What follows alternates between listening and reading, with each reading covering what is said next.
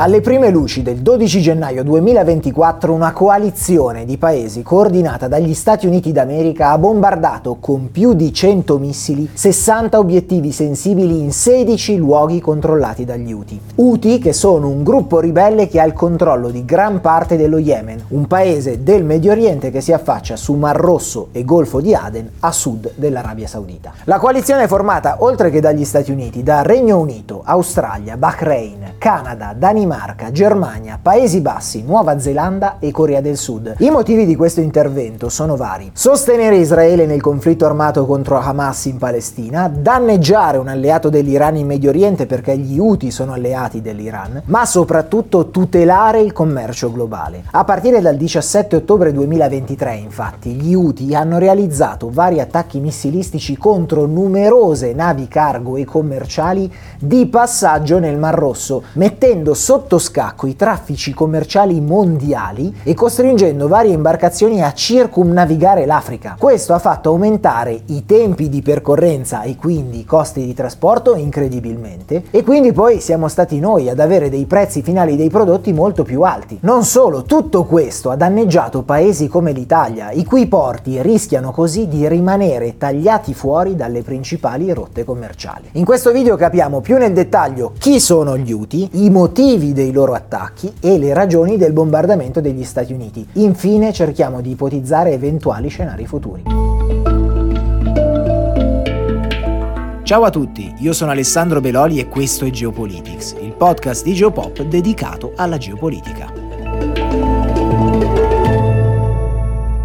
In estrema sintesi, in Yemen dal 2014 al 2023, a fasi alterne, si è verificata una sanguinosissima guerra civile che purtroppo ha causato la morte di oltre 100.000 civili. Il conflitto interno al momento non è terminato, ma è stato congelato in una tregua. La fazione vincitrice per ora risulta quella degli Houthi, un gruppo politico-militare nato nel 1992 e che attualmente controlla le parti più importanti dello Yemen, il nord-ovest, la capitale e la costa che si affaccia sul Mar Rosso. La guerra civile in realtà ha visto la partecipazione diretta e indiretta di forze esterne allo Yemen. Parliamo ad esempio dell'Iran, alleato degli Houthi per motivo politico-religiosi, che li finanzia e spedisce loro armamenti come missili e droni, e dall'altra parte dell'Arabia Saudita e degli Emirati Arabi Uniti, che invece sono avversari degli Houthi e quindi al momento risultano, per così dire, sconfitti.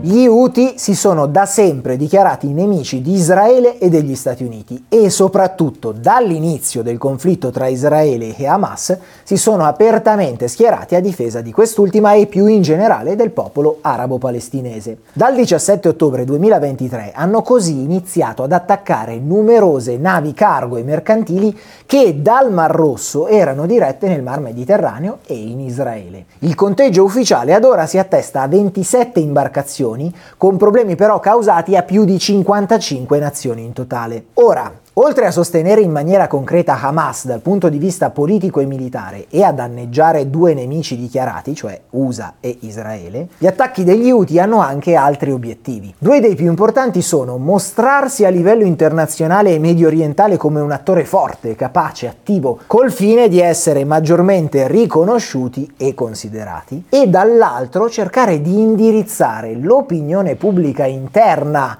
al territorio governato dagli Houthi su una questione invece esterna, perché gli Houthi in questo momento stanno avendo grande difficoltà nel risolvere i problemi socio-economici presenti appunto nei territori che controllano.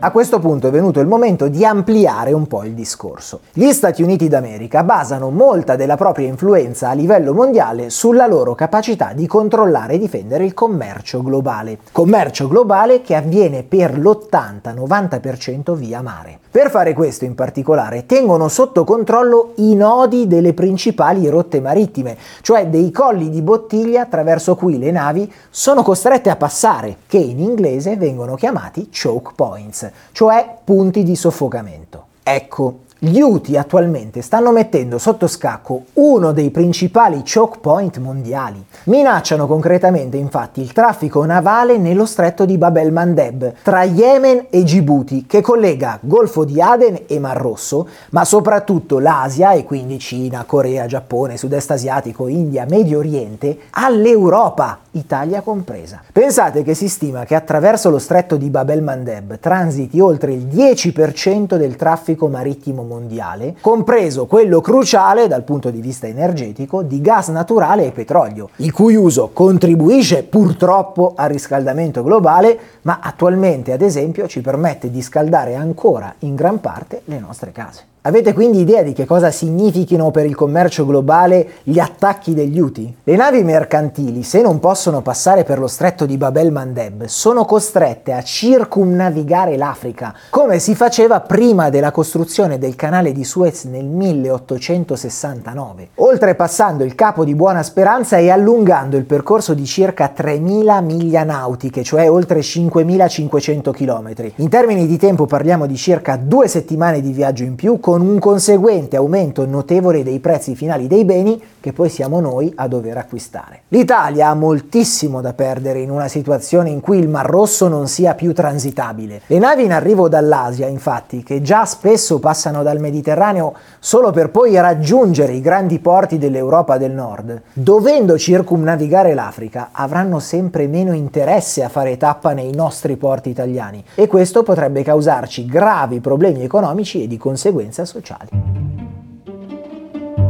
Prima di attaccare, una settimana fa, gli Stati Uniti e i loro alleati avevano dato un ultimatum agli Houthi, intimando loro di smettere di compromettere la navigazione nel Mar Rosso. Questi ultimi però hanno proseguito, e così la coalizione coordinata dagli Stati Uniti ha proceduto a bombardare con più di 100 missili 60 obiettivi sensibili in 16 luoghi controllati da questo gruppo. Parliamo di postazioni militari come siti di lancio di missili e droni, radar, magazzini che contengono armi, munizioni o razzi. Ecco, ribadiamo una cosa, nell'attacco non è coinvolta l'Italia. Il bombardamento inoltre non ricade nemmeno all'interno dell'operazione Prosperity Guardian, che, per chi non lo sapesse, è una coalizione di difesa formata da oltre 20 stati che dovrebbe teoricamente vigilare sull'area per consentire il normale svolgimento del commercio marittimo. Dopo l'attacco la Russia ha immediatamente criticato l'azione di Stati Uniti e Regno Unito e richiesto con urgenza una riunione del Consiglio di sicurezza dell'ONU. La Cina si è detta molto preoccupata che il conflitto possa espandersi nell'area e l'Iran e la Turchia hanno condannato il bombardamento. Gli Houthi, dal canto loro, hanno ribadito che questa operazione non li fermerà e continueranno ad agire. Ora, i possibili scenari al momento sono ovviamente diversi. Tutto dipenderà da quali saranno davvero le mosse del gruppo dello Yemen. Se riprenderanno gli attacchi missilistici alle imbarcazioni, è probabile che gli Stati Uniti e i loro alleati possano procedere a fare nuovi bombardamenti. Invece, in caso contrario, la questione potrebbe congelarsi. Quel che è certo però è che se la situazione si dovesse evolvere per il peggio, non è escluso che altri attori regionali come l'Iran o Hezbollah, che è un altro alleato di Hamas, Houthi e Iran, possano sentirsi portati a intervenire in difesa degli alleati, oppure che gli Stati Uniti, magari non riuscendo a fermare gli Houthi solo con gli attacchi missilistici, possano decidere a un certo punto di portare un attacco via terra, col rischio però di rimanere invischiati in scenari come quelli delle guerre in Iraq e Afghanistan. Insomma, il rischio che il conflitto possa espandersi progressivamente ad altre aree del Medio Oriente, legandosi peraltro alla guerra tra Israele e Hamas, esiste. Speriamo ovviamente che però non accada.